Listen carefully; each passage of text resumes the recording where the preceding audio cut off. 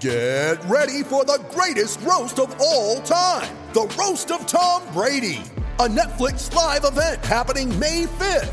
Hosted by Kevin Hart, the 7-time world champion gets his cleats held to the fire by famous friends and frenemies on an unforgettable night where everything is fair game. Tune in on May 5th at 5 p.m. Pacific time for the Roast of Tom Brady, live only on Netflix. You ready? Showtime. On May 3rd, summer starts with The Fall Guy. Let's do it later. Let's drink a spicy margarita. Make some bad decisions. Yes! Audiences are falling in love with the most entertaining film of the year. Fall Guy. Fall Guy? Fall guy. That's what the poster said. See Ryan Gosling and Emily Blunt in the movie critics say exists to make you happy. Trying to make it out? Nope. Because I don't either. It's not what I'm into right now. What are you into? Talking. Yeah. The Fall Guy. Only in theaters May 3rd. Rated PG-13.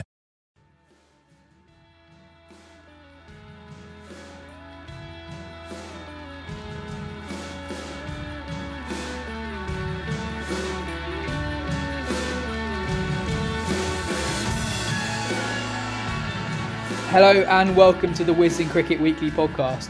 On today's show, we'll be picking the Wisden Test team of the 2000s, only taking into consideration performances from January the 1st, 2000 to December the 31st, 2009. Picking that 11, we have the fine trio of Wisden Cricket Monthly Editor-in-Chief Phil Walker, Managing Editor of Wisden.com Ben Gardner, and the Editor-at-Large of Wisden Cricket Monthly John Stern. Let's get straight into it. A few rules to start off with. As I mentioned at the top, only performances from January the 1st, 2000 to December 31st, 2009 are taken into consideration. You need to pick at least one player in the 11 who kept wicket in Test cricket in the 2000s. You do not need to pick a spinner. Equally, you may pick more than one spinner if you wish. You are picking this 11 for a hypothetical game that could take place anywhere in the world, and you must pick a captain.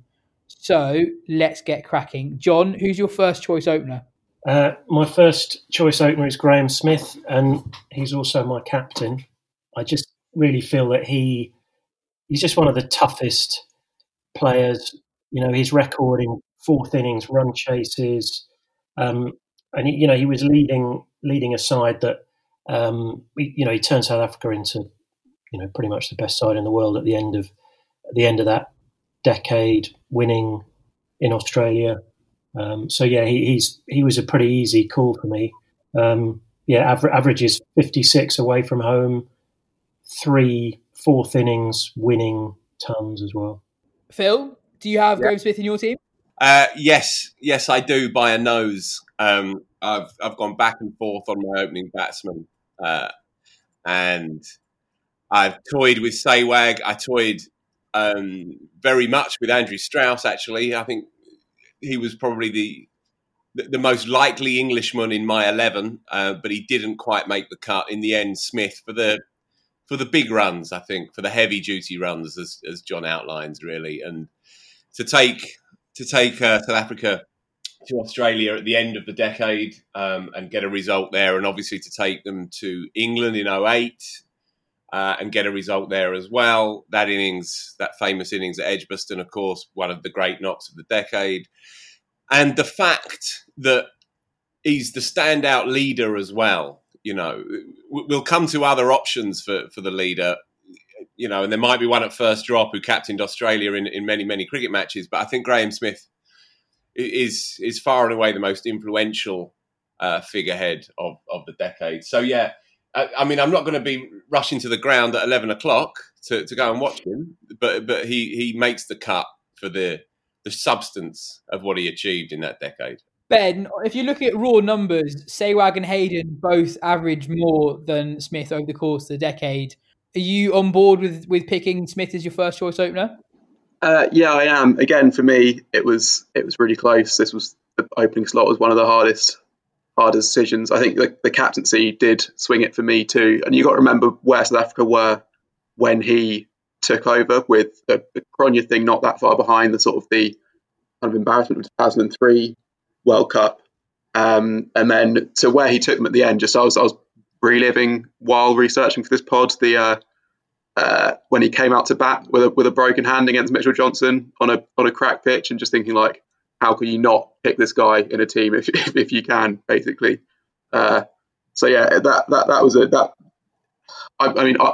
of the three, Strauss is an interesting choice. I think there are three standouts of the openers for me, and I would have been happy with two, only three. But yeah, Smith made my 11 too. Just going back to Strauss, his record as an opener in this period, obviously he made his debut, I think, in 2004, and came into the side without an enormously persuasive first-class record for Middlesex. But he came into the side, opened the batting, and obviously, ran away with Test cricket in those early years. From 2004 to 2005-06, he was untouchable, really. He was a world-class opener for 2 years. And his conversion rate in this period is outstanding. 66 matches, 120 innings for 1700s.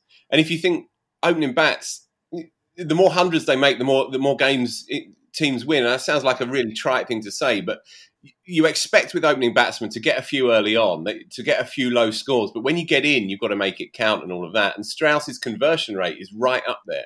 It's as good as pretty much anybody's in that list, aside from one man whose name we haven't mentioned yet, but I imagine is probably in most people's teams. He's certainly in mine. And that is Hayden's. Hayden's conversion rate is outstanding. Hayden made 100 in every 6 innings, not 6 matches, every 6 innings that he played across 96 games in this decade. So he makes my opening partnership alongside Smith. Yeah, it's quite interesting. When we were picking the team of the decade for the 2010s, there are a lot of people who were very, very good at either the beginning or the end of the decade. I think with this team, most of the candidates across from 1 to 11 genuinely were very good across the entirety of the decade. So if you're looking at their numbers, quite a lot of people have quite similar stats across the decade, but their peaks were quite different. So Hayden's peak is actually phenomenal. He averaged 67 for a 4-year period at the start of the decade under Steve Waugh's captaincy. John, does Hayden get into your team, or does Sehwag pip him for you? Yeah, I've gone for Sehwag. I think probably there's a bit of Anglo-Australian prejudice here. I'm not a massive fan of Matthew Hayden, to be quite honest. He's speaking without really, interrogating the numbers. For me, he was a phenomenal player, and his partnership with Langer was, a massive part of that all-conquering Australian side. But there's something aesthetically that doesn't do it for me. And I wanted Sehwag in the side, and left hand, right hand, and Sehwag's record against Australia and in Australia is exceptional. And I took various criteria, looked at how players did against the best teams of the time, and obviously apart from the Australians themselves, but if you were playing against Australia or in Australia or against South Africa, and Sehwag wins in that case. And also, just the way he batted, he didn't quite sort of reinvent opening batsmanship. Jaya Surya probably lays claim to that more, but just the way he went about it, and also the volume as well. I guess you'd say he's a streaky player to an extent, but the triple hundreds as well. For decades, despite the notion of Indian batsmanship, the actual volume, or the sort of the high watermark of Indian batsmen was quite low, relatively speaking, and Sehwag, I think, changed that. So he's my guy.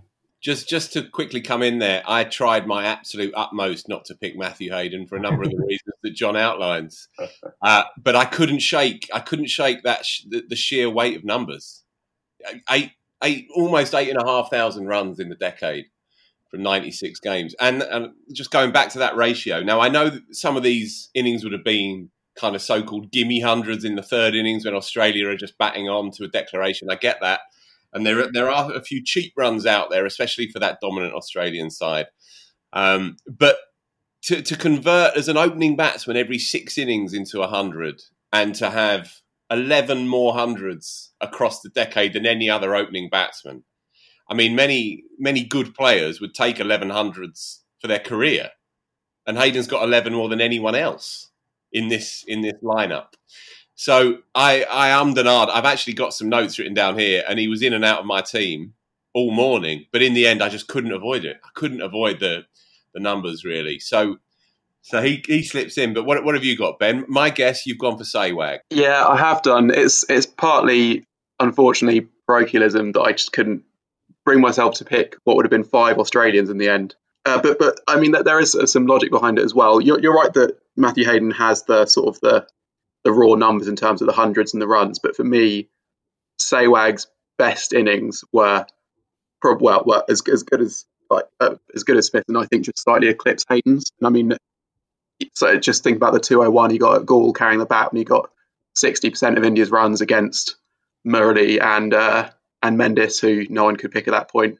The 195 at the MCG, which those are 2 innings that would be up there with the best in anyone's thing, and I would maybe say better than anything Hayden put together. And so partly I think Hayden suffers because he didn't get the chance to play such great innings, because when you're in a great team, you just get that chance less to sort of rescue a team and be the one man, because like if Hayden fails, then Ponting comes in and gets 100, that sort of thing.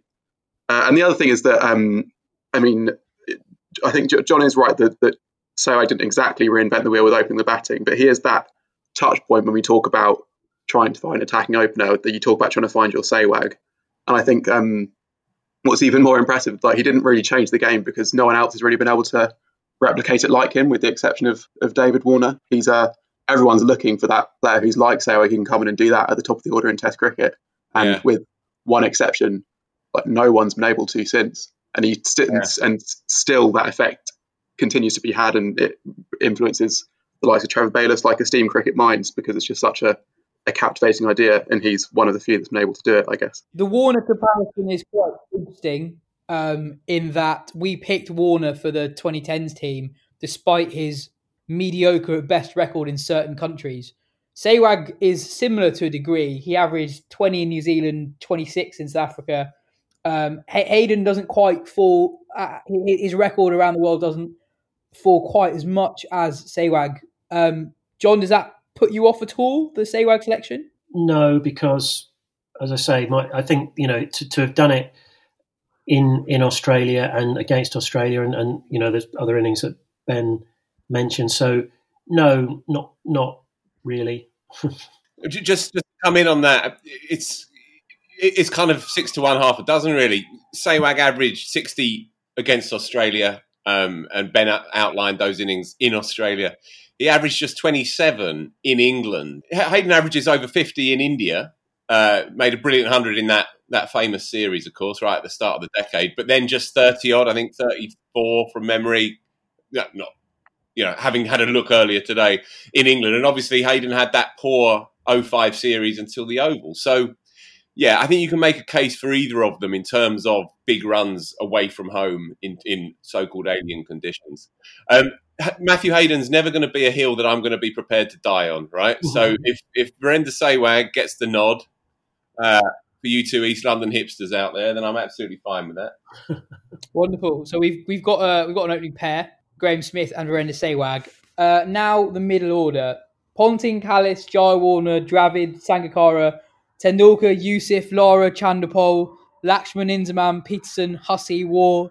The list goes on. You can only pick 4 of them. Phil, who's your number 1? Well, at 3, I've gone with Punter. I've gone with Ricky Ponting. This would have been more fun if we'd not been allowed to pick Australians, I think. But, our parochialism only goes so far. I can't avoid Ponting at 3. Ponting, to me, was the batsman of that decade.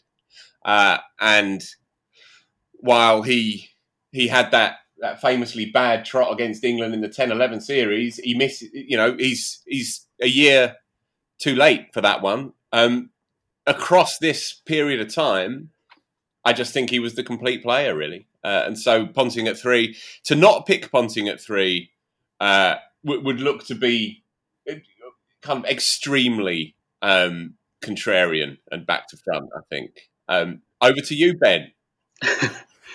Well, obviously I've got Ponting in my team. The question of the batting order is a more complicated one because you have a lot of those players with not just very good middle order batsmen, but very good first drop batsmen in particular.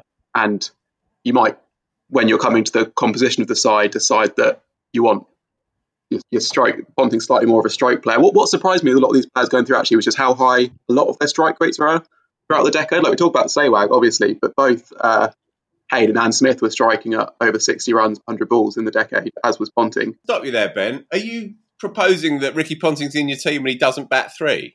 Is this what you're getting to here?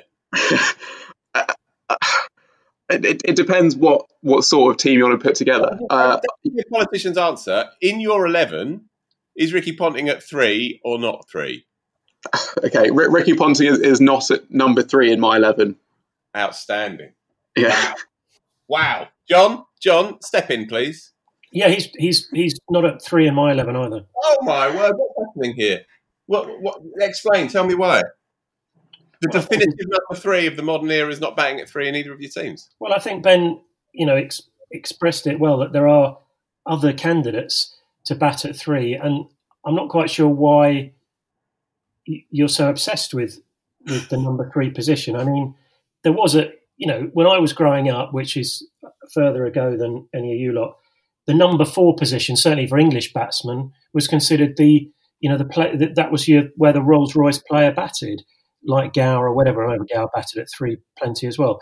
Now I know it varies from country to country and conditions, blah blah blah. And you're right. I mean, Ponting, outstanding number 3, but the idea that he sort of has to bat number 3, and then I think number 4 is a perfectly acceptable place for Ricky Ponting to bat. Yeah, and if I can jump in, I think in this team in particular, if we're going with Sehwag opening the batting, if he slashes at one and nicks it to first slip, first ball, then you want your player coming out to be able to be that makeshift opener rather than as Ricky Ponting had the luxury of coming in when Langer and Hayden have scored 100 at 4 and over, and the bowler's already a bit tired. Which is why my number 3 was Rahul Dravid, who could easily have been a candidate for an opener if he had opened in this team. Right. Okay. Fine. That's me told. So is Dravid in a 3 with you, John, as well? Yeah, absolutely. Yeah. I mean, it's very easy to just look solely at statistics with something like this, and I've gone with my gut a bit as well, and I just love Rahul Dravid basically, and but he's the leading batsman away from home in this decade, I believe, according to my research. Best part of 5,000 runs at 56.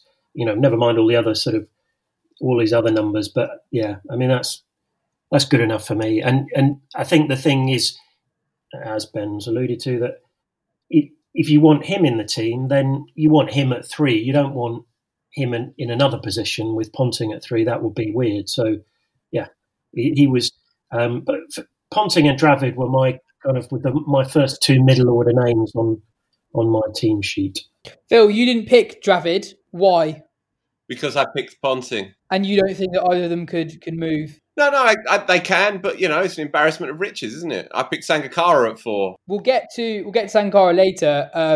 There was one other middle order batsman that you all picked, and that was Jack Kallis. Ben, was Kallis for you a no-brainer as well? Yeah, you hesitate to call him a defining cricketer of the decade, but he was a preeminent one, certainly, in that he scored as many runs as anyone, also took about 200 test wickets. An absolute no-brainer just through sheer weight of numbers, even if it's hard to remember a shot he played or a ball he bowled in test cricket in that time. Do you think that should matter, though, Phil? If we have so many iconic players of the modern era and there's very little to distinguish between them, is Kallis's bowling basically what gets him in the team and gives him the nod over the long list of great middle order batsmen from his era? In this team that I've picked 2 spinners, 2 seamers, and Kallis enables me to pick that team. I think if Kallis couldn't bowl, then I don't think he creeps in. I don't know. He certainly wouldn't creep into my side. As a batsman, obviously a stunning technician, but a kind of a bloodless sort of player to watch. But the complete cricketer, and in a second slip as well, there was nobody better than Jack Kallis across that era, and a cricketer's cricketer, one who has been said. I remember Peterson and Trott, they described him as the best cricket they'd ever seen, and within the game. He didn't put bums on seats, Jack Kallis, but he was revered and admired within the game enormously for what he did. And so if you are looking to balance this side up, I don't think you can avoid Kallis, really. I guess when you look at his run of scores, he possibly went missing in the really big series here and there. He was oddly out of form in the 2009 series against Australia. But I think overall, those numbers across the board. I think it was 220 odd wickets he took, something like that in this era as well.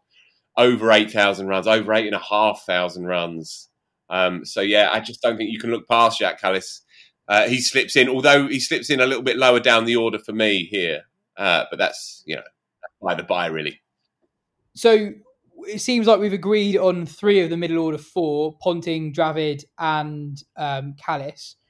Phil, given that you didn't pick Dravid, your other 2 middle order men were Sangakkara and Yusuf. If you were to pick one of those 2, who would you pick? Well, I'd probably go with Sangakkara, partly because he's left-handed, partly because I'm a little bit in love with him, partly because he's beautiful, partly because he made 2100s in 80-odd games in this era. The 192 he made at Hobart, I happened to be awake watching that, so I watched it all, and it's up there with my top few favourite innings that I've ever seen. He almost won that game. They almost chased down, I say almost, they were 60 or 70 short in the end, but they almost chased down 480 or something like that, pretty much on the back of this one-man show. Excuse me. From Sangakkara against a crack Australian side. So Sanga slips in there as one of my non-negotiables. Mo Yusuf, we can argue the toss with Mo Yusuf, but I'm interested in the conversion rates of these players. And Mo Yusuf's hundreds to matches ratio is the best of the lot, better than anybody. The one mark maybe against him is that he was lethal.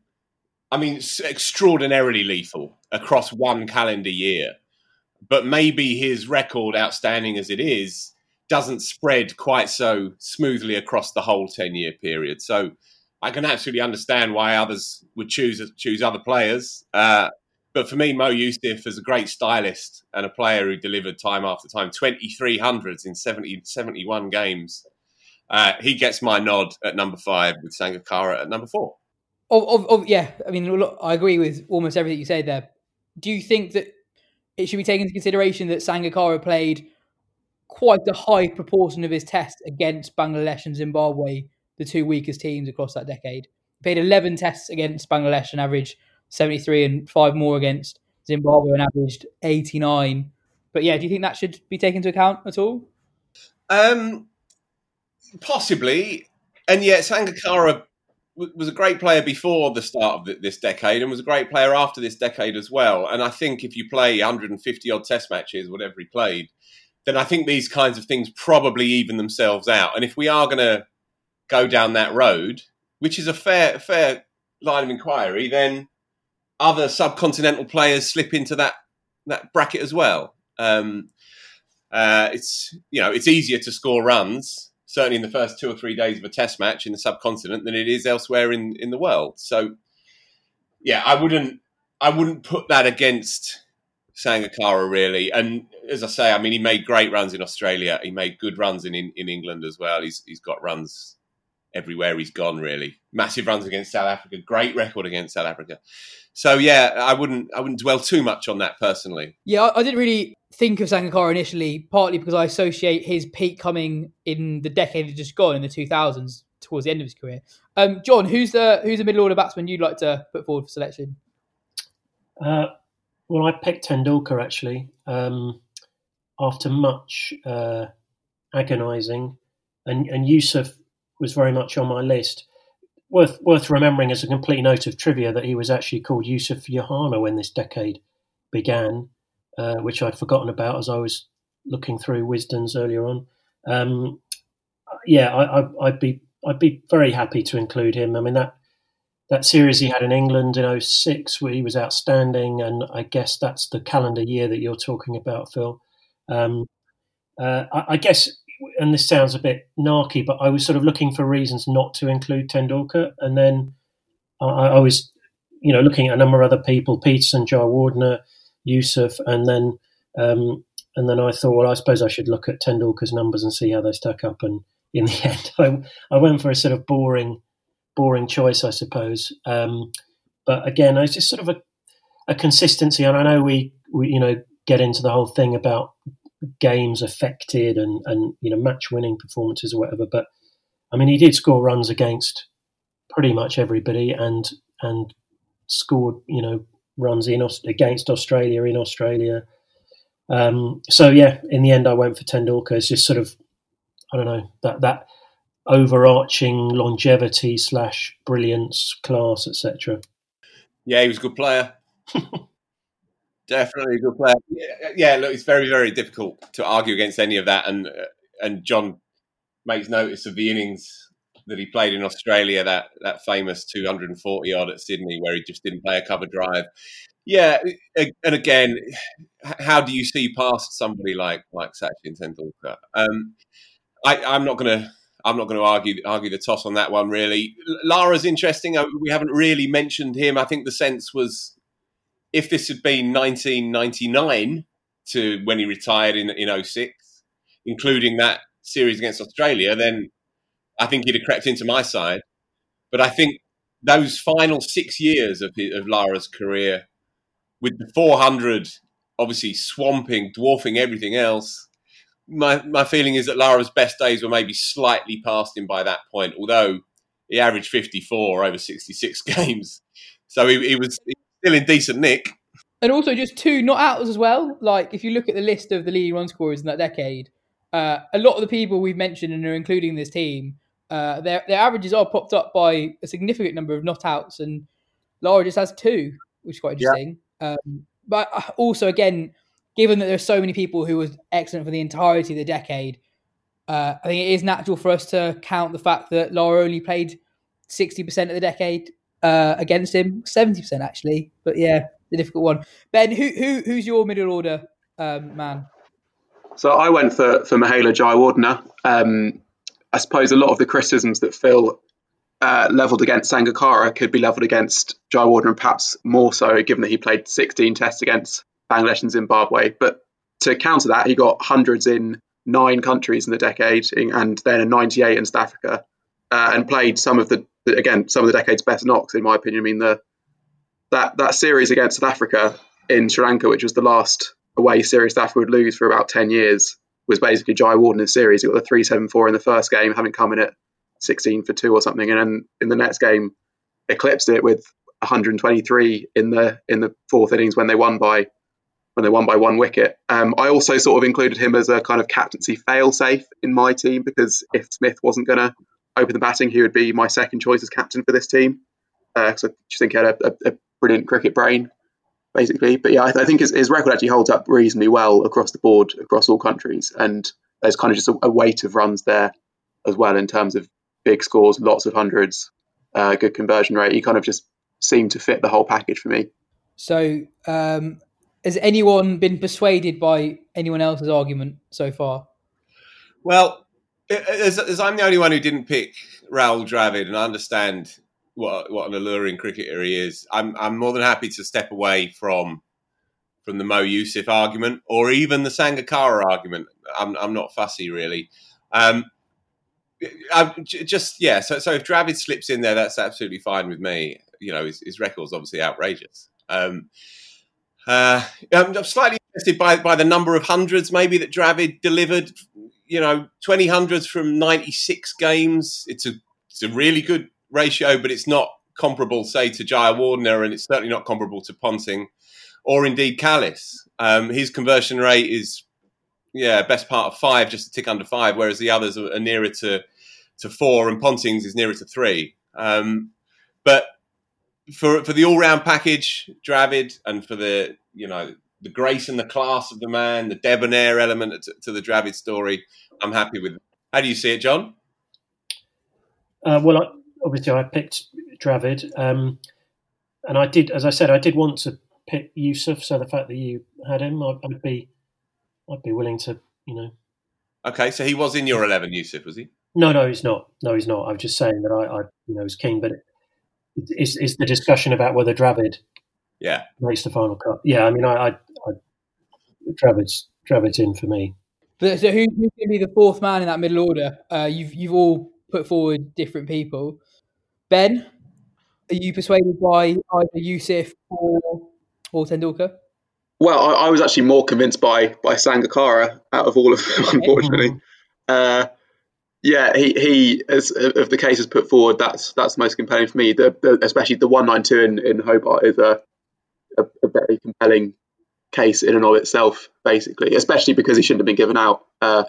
And Rudy Kurtzen apologised to him afterwards for triggering him one that could have been one of the great knocks, or one of the great chases. I mean, so yeah, Sangakkara I would be my second choice out of the names suggested so far.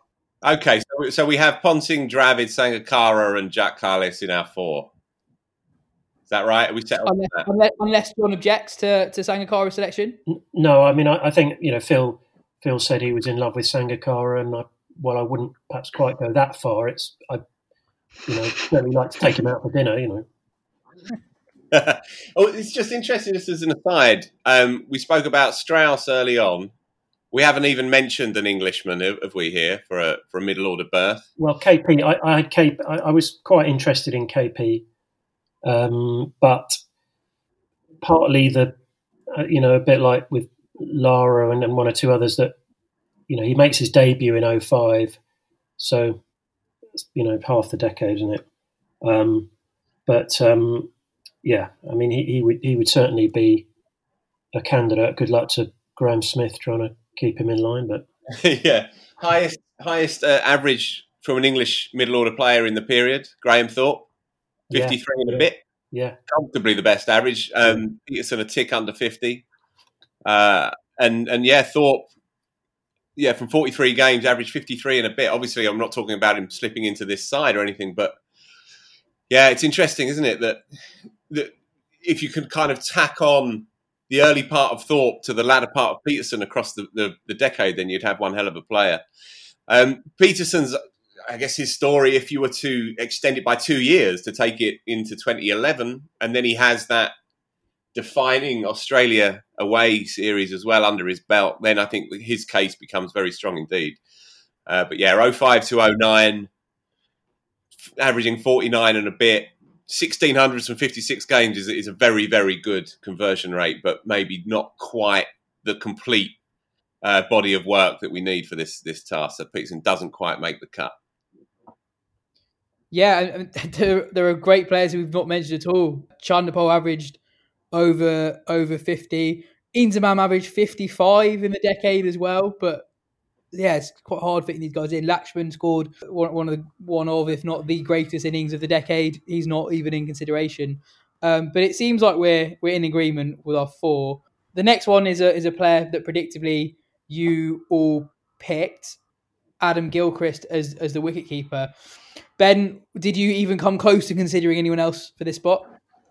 No, I didn't. I think as much as Phil said it would be hugely contrarian to move away from Ponting it through, I think there's no way you could not consider or not immediately just go to Adam Gilchrist for this team. A player who probably did redefine his role, I'd say, and he did it everywhere, did it in a way that no one else had before, and he in a way made that Australian side, just took them to that next level, really, I think, from being the dominant side of their time, being one of the best sides of all time. So yeah, no looking past Adam Gilchrist for me. Phil, in terms of the game, in terms of the way the game changed over the 2000s, do you think there was a more influential cricketer than Adam Gilchrist? No, and the numbers are staggering. But the numbers are obviously only one part of the story. Came into that side in '99, and it was already pretty dominant.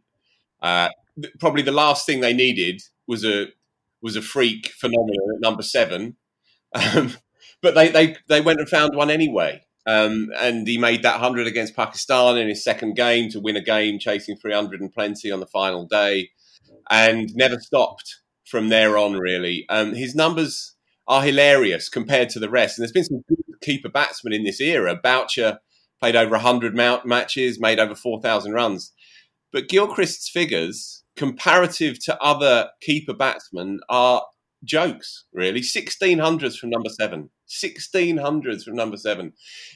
Over 5,000 runs. And a very, very good keeper as well. He was maybe not quite as silky as his predecessor, Healy, but a very, very good keeper, especially standing back. And a decent bloke as well. It kind of humanised that Australian side quite effectively, I thought, in that era. John, how much of an impact do you think it is on a batsman having the responsibility of being a keeper as well? So we've picked Sangakkara in our team. We've decided that he's one of the 4 middle order batsmen for the 2000s, but he kept wicket a lot. He kept wicket in 48 Test matches and only averaged 40. That's 6 less than Gilchrist in that period.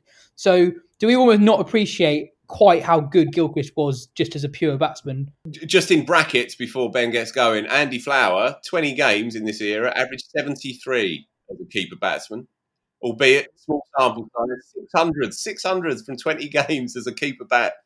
Yeah, I mean, I think that's probably fair. It's interesting, isn't it? Because you have, they say Johnny Bairstow now, where you get the impression that part of the reason he desperately wants to keep wicket is it because it gives him he's an all-rounder, and the keeping wicket gives him something else to focus on, and actually possibly feels he takes the pressure off him as a batsman. But clearly there's plenty of evidence to counter that, and so the Sangakkara stats you mentioned. I think it's also easy to forget, or to sort of underplay that Gilchrist was a very, very decent keeper. I mean, both, I think, Healy as well in his era took him a while to become seriously high class, and likewise Gilchrist. It's a big ask. Keeping to Warne, gee, I mean that's got to be pretty tough, and there's no prisoners taken there if you drop many off Warney. So I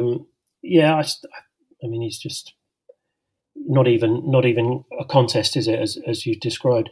I would like to give Andy Flower an honourable mention there. Phil's mentioned the stats, but also, he got a load of runs in India, basically just sort of batting on his own, basically playing, in a different, in a different class to pretty much all of his Zimbabwe teammates. And curiously, by the end of this decade, he's England coach. Yeah, of course. Yeah, absolutely. There aren't too many other names around here. I guess McCullum and Dhoni were Gilchrist's progeny, if you like. That they took on what Gilchrist had started. But again, it's quite telling just how inferior those two outstanding cricketers' Test match records are compared to Gilchrist. Gilchrist's numbers, when you look at them in the cold light of day, further emphasise what a once in a generation cricketer he was. Yeah, Cameron Akmal played one of the innings of the decade as a wicket batsman, I would argue, against India when he came in at, 19 for 6, scored 130 not out, and they end up winning that test. But obviously doesn't come close to Gilchrist. But if we're doing honourable mentions, I guess Cameron maybe doesn't get close to wicketkeeper, I suppose, or as a batsman, but maybe we should say his name anyway. I think he's probably very happy with that mention if he's listening. Just very quickly on Sangakkara, I just looked up his record with and without the gloves. He averaged 74 without the gloves in this decade. So with that knowledge, I'm quite pleased we picked him now. So on to the bowlers, 4 bowlers. As I said at the start, you're allowed to pick as many or as few spinners as you wish. Ben, who is opening the bowling for you in your team? I've gone with Dale Steyn and Glenn McGrath. Glenn McGrath's obviously a shoo-in, loads of wickets, ridiculous average. Could obviously just bowl it all down on that exact spot. And then the second one I've really struggled with because look at someone like Mackay and Tini, who's got a lot of wickets in the decade, but not exactly a compelling average for me. And I think with this team, I mean, I don't know what John and Phil have gone with, but I've gone with 2 spinners. And if you've got Jacques Kallis as well, you don't need another bowler who's going to be able to bowl all day for you. You can afford a sort of strike bowler, which is why, even though he only played sort of just over half the decade, Dale Steyn got the nod for me just with because he'd started doing crazy things in India by that point. And if you're looking for a strike bowler from the list of bowlers who have considerable records in that decade, he's the one that really stands out for me. Before coming to Phil and John, you all picked Glenn McGrath, and I think it's worth just highlighting just quite how far ahead of the pack he was in the 2000s. So as we mentioned earlier, the 2000s were generally an era for batsmen. So many people averaged over 50. McGrath with the ball in the 2000s took 297 wickets at 20 and an economy rate of 2.39. That is by some distance the best record among seam bowlers. John, who is opening the bowling with McGrath in your team? Well, I suppose it'd be a bit of a contest. I mean, I actually went with 4 seamers and a spinner, which we'll come on to, and I'm probably a slightly daft thing, unnecessary thing to do, really. But I've actually, I've got Shoaib Akhtar in my team. So obviously, I wasn't prepared to have Peterson in the team for being difficult, or maybe it's just I'm allowing one maverick in there, and Shoaib's my guy. 144 wickets at 22, 69 at 20 away from home or neutral venues, and 20 at 22 against Australia. I mean, clearly not in a very competitive market. Clearly not a bloke that you necessarily rely on, but just when he was good, just he was very, very good. Pace. Yeah, and Steyn is a great call, and I did toy with Steyn, and frankly, it's it's slightly contrarian, but it's just, again, it's a bit like the Peterson thing to an extent, that it's the sort of the split decade thing, and I think I can't remember exactly, but did he make it into the 2010s team? I think he did, didn't he? So I've gone with Shoaib. Shoaib's record in that decade is phenomenal. 11 5-wicket hauls in 33 Test matches. I'd highly recommend going on YouTube to watch some of them as well. So in the space of about 3 weeks in 2002, he took 2 extraordinary 6 for nothing, basically, against New Zealand. 1 in a Test match, 1 in a one-dayer. The one in the Test match was unbelievable. So in the first innings, Pakistan put on 600 plus. India got a 300. Then Shoaib comes on and takes 6 for 11, I think, basically bowling 95 mile per hour Yorkers. I think he injured himself, so he didn't bowl in the second inning. So he bowled like 8 overs, 6 for 11, and that was it in the Test match. And the ODI spell was very, very similar. But there's not really ever been a bowler quite like Shoaib. And if we were picking a team with bowling backup in Kallis, Shoaib is quite a persuasive option. Phil, you picked Shoaib as well? Yeah, and broadly for those reasons, Kallis, and I've gone with 2 spinners, no prizes for guessing who. Kallis provides the security as and when Shoaib either doesn't turn up or breaks down after a few overs or whatever. But Shoaib on his day, and there were plenty of them in this era, a one-off cricketer, really. And look, if we're indulging ourselves in this task, then you want an outlier cricketer in there as well. We could all pick a kind of fast medium, stick it on the spot, a Sean Pollock type cricketer. Pollock's record is outstanding across that decade, for example. But Shoaib brings that little bit of magic, I think. And if you imagine being an opening batsman and having McGrath at one end and Shoaib Akhtar at the other. So yeah, Shoaib makes the cut. His record alongside Steyn's, and obviously Steyn continued well into the next decade, but their record in and of this period is remarkably similar. They're just 1 Test match difference between the 2 of them.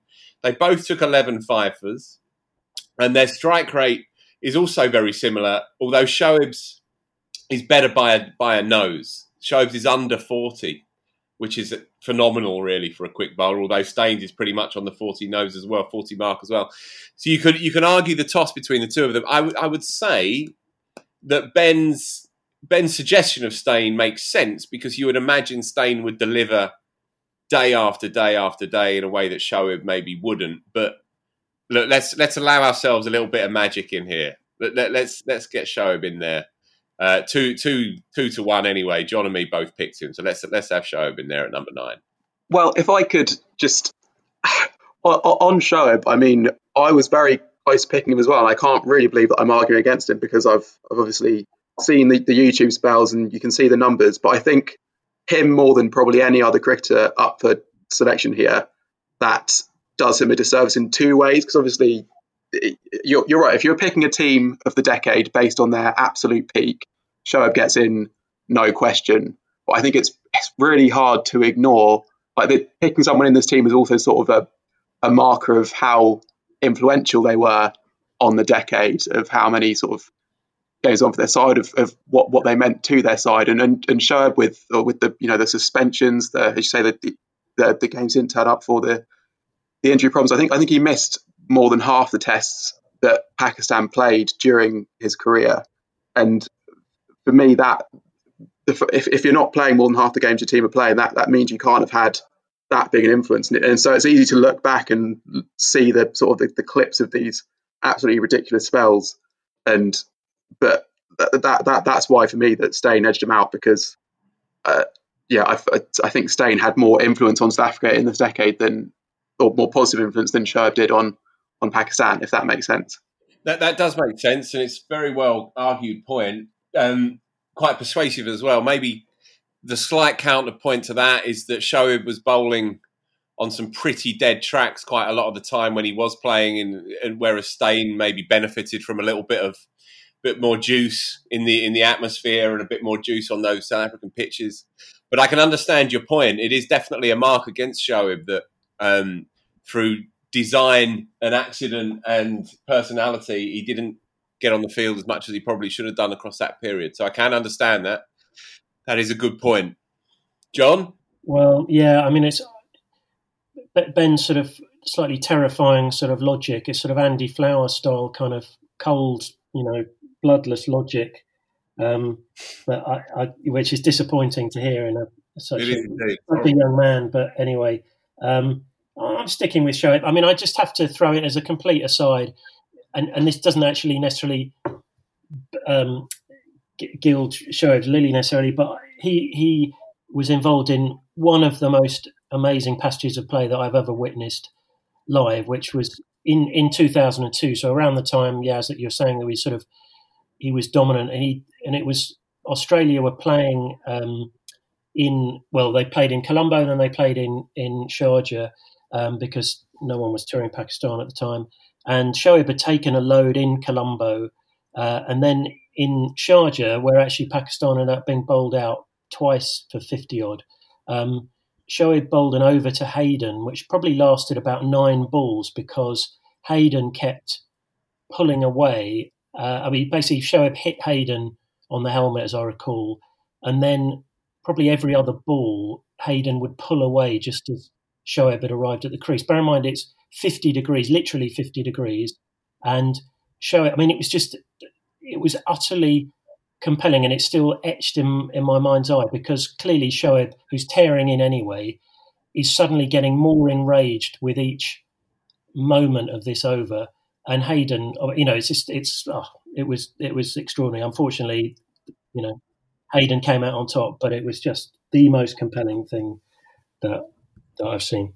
He's sticking to it, Ben. I'm afraid your logic and forensic analysis is going to have to do one. I think we're keeping with Shoaib. I like it. Let's stand by our beds there on that one, John.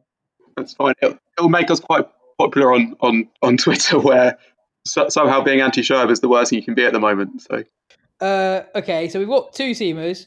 John, you argued for the selection of 3. Are you standing by that? Well, can I say that I'm standing by the bloke that I've selected, although the logic of selecting 4 seamers in this type of team, I realise is hard to stand up, really. But I picked Ntini, 380 wickets at 28.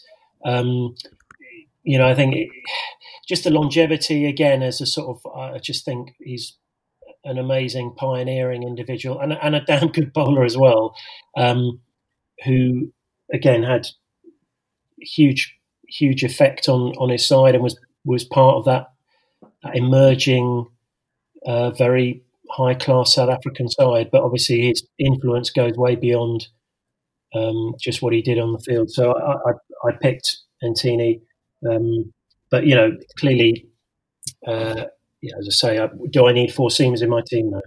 Yeah, well, you didn't ask for a 12th man, Yaz, but I would have gone with Ntini as my 12th man, actually. I was a bit surprised by how superior his wicket tally is to all other bowlers. It's probably worth just mentioning as well, between McGrath and Ntini being first with 380 wickets, is Brett Lee. But Brett Lee, of course, always went for a few at the same time. But Brett Lee took over 300 wickets from 75 games. And so they make the top three, Ntini, Lee and McGrath. But Ntini is way out there, really. 18 fifers, 4 10-wicket hauls in this era. One of which, of course, was at Lord's in that series. So, yeah, in my 12, I had Ntini. But he didn't quite make my 11. Shaun Pollock, who hasn't really had much of a mention so far, but he's fourth on that list of wicket takers, and his average is almost 4 runs per wicket better than Ntini's. You've got to also add that he averaged 32 with the bat in this decade with 200s, which is not insignificant. I mean, he's probably suffers a bit from the same thing as Jacques Kallis, but if you're picking your best 11 Test cricket of the decade, he'd feature quite highly on that, I imagine. It's an interesting point that you make, and these stats are quite tantalising, really, because Pollock and Ntini played in the same cricket team for a long, long time across this decade, and Pollock, you would kind of probably say, is the more complete bowler of the two of them, and yet it's a good little illustration of the differences of style, because Pollock only took 6 5-foot across 70 games, whereas Ntini took 18. Albeit across 97 games. It just goes to show Pollock would have just turned up day after day after day to take 2 for here, 3 for there, 4 for there. Whereas Ntini, a bit more nit, a little bit more, I guess incisive, I suppose, and he would have had more days out than Pollock. But Pollock would have never ever let you down. And there's a few bowlers like that in that list. Matthew Hoggard, bless him, he comes in at number 5. In terms of the wicket takers, he comes in at number 5 again, but only 7 fifers. There'll be a hell of a lot of 3-fers and 4-fers, and this is what separates fast bowlers. They have different requirements. They do different jobs at different times. Just while we're going down the list, Chaminda Vaas with averaging under 30, bowling half his tests in Sri Lanka is remarkable as well. Yeah, definitely.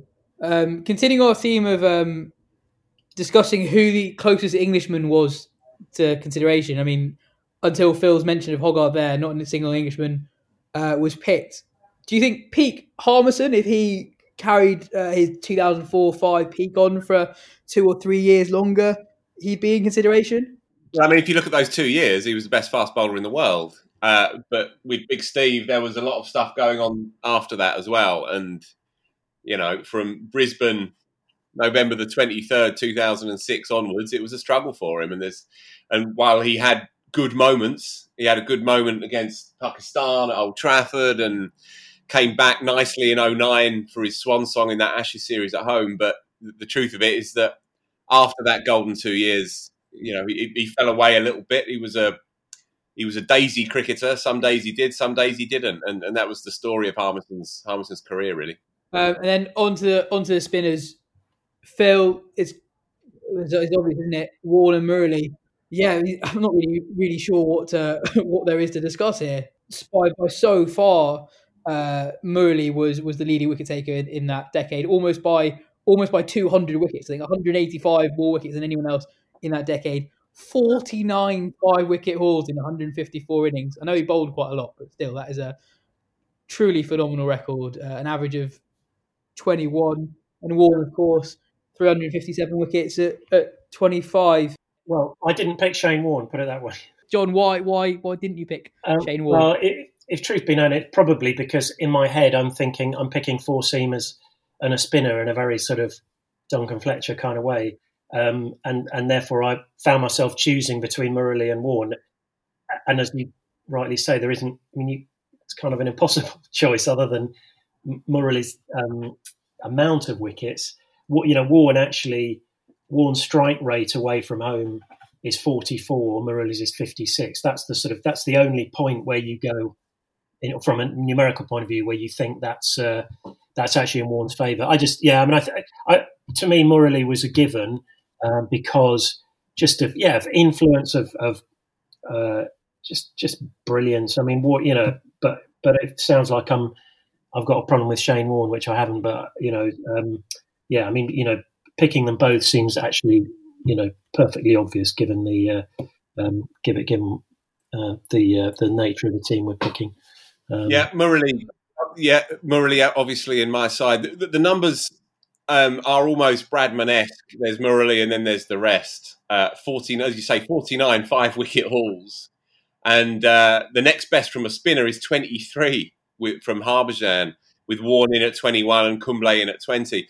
Just in brackets on Murali, and this is absolutely not a reflection of my own opinion here. In 2006, I think, Richie Benaud brought out a video, or a DVD, as it would have been at the time, and I interviewed him about this. And he picked his all-time Test 11. And he went through them all. Sidney Barnes made the cut. Dennis Lilly opened the bowling with Sidney Barnes, etc., etc. Came down to the spinners, and he had honourable mentions for any number of top-class wrist and finger spinners. And he didn't mention Murali once, didn't even mention him.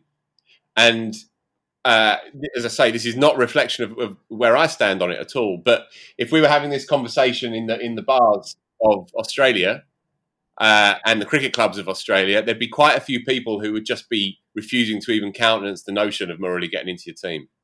That, sadly, is what he always had to carry around with him. Even among the grandees of the game in certain parts of the world, they still look at Murali and put that asterisk next to his name. Anyway, just as an aside, as I say. Yeah, I think picking this team would be quite interesting if you didn't have Jacques Kallis to balance it out. And I think that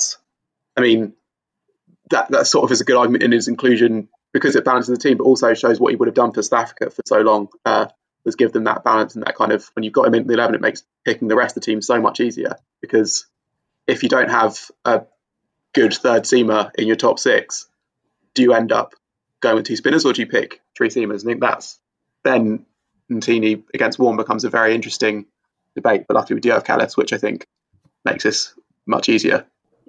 I did write Flintoff's name down, actually.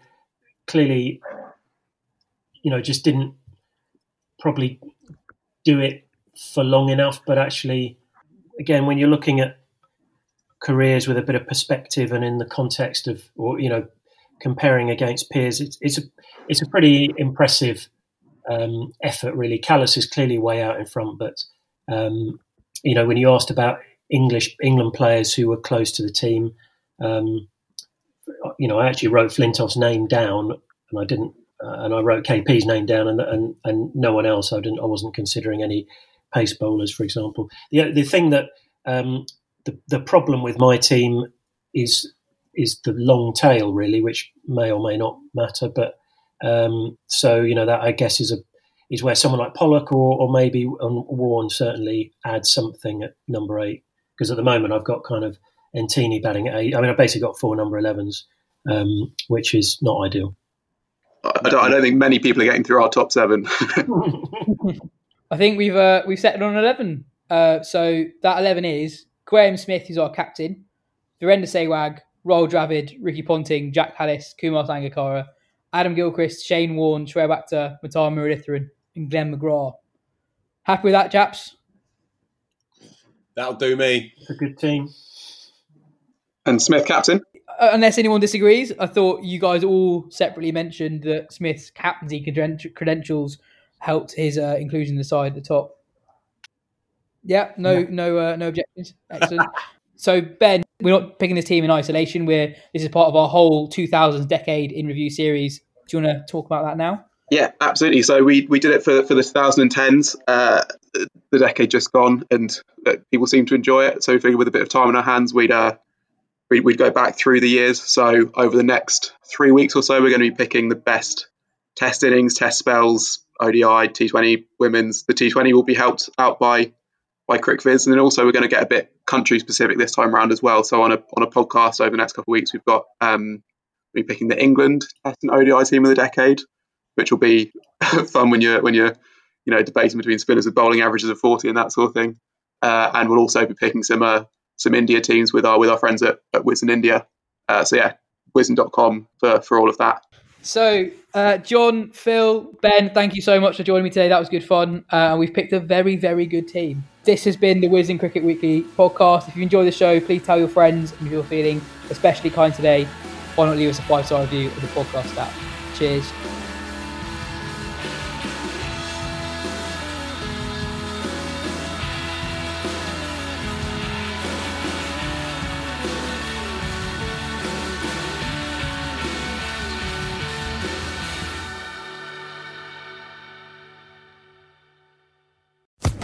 Social Podcast Network.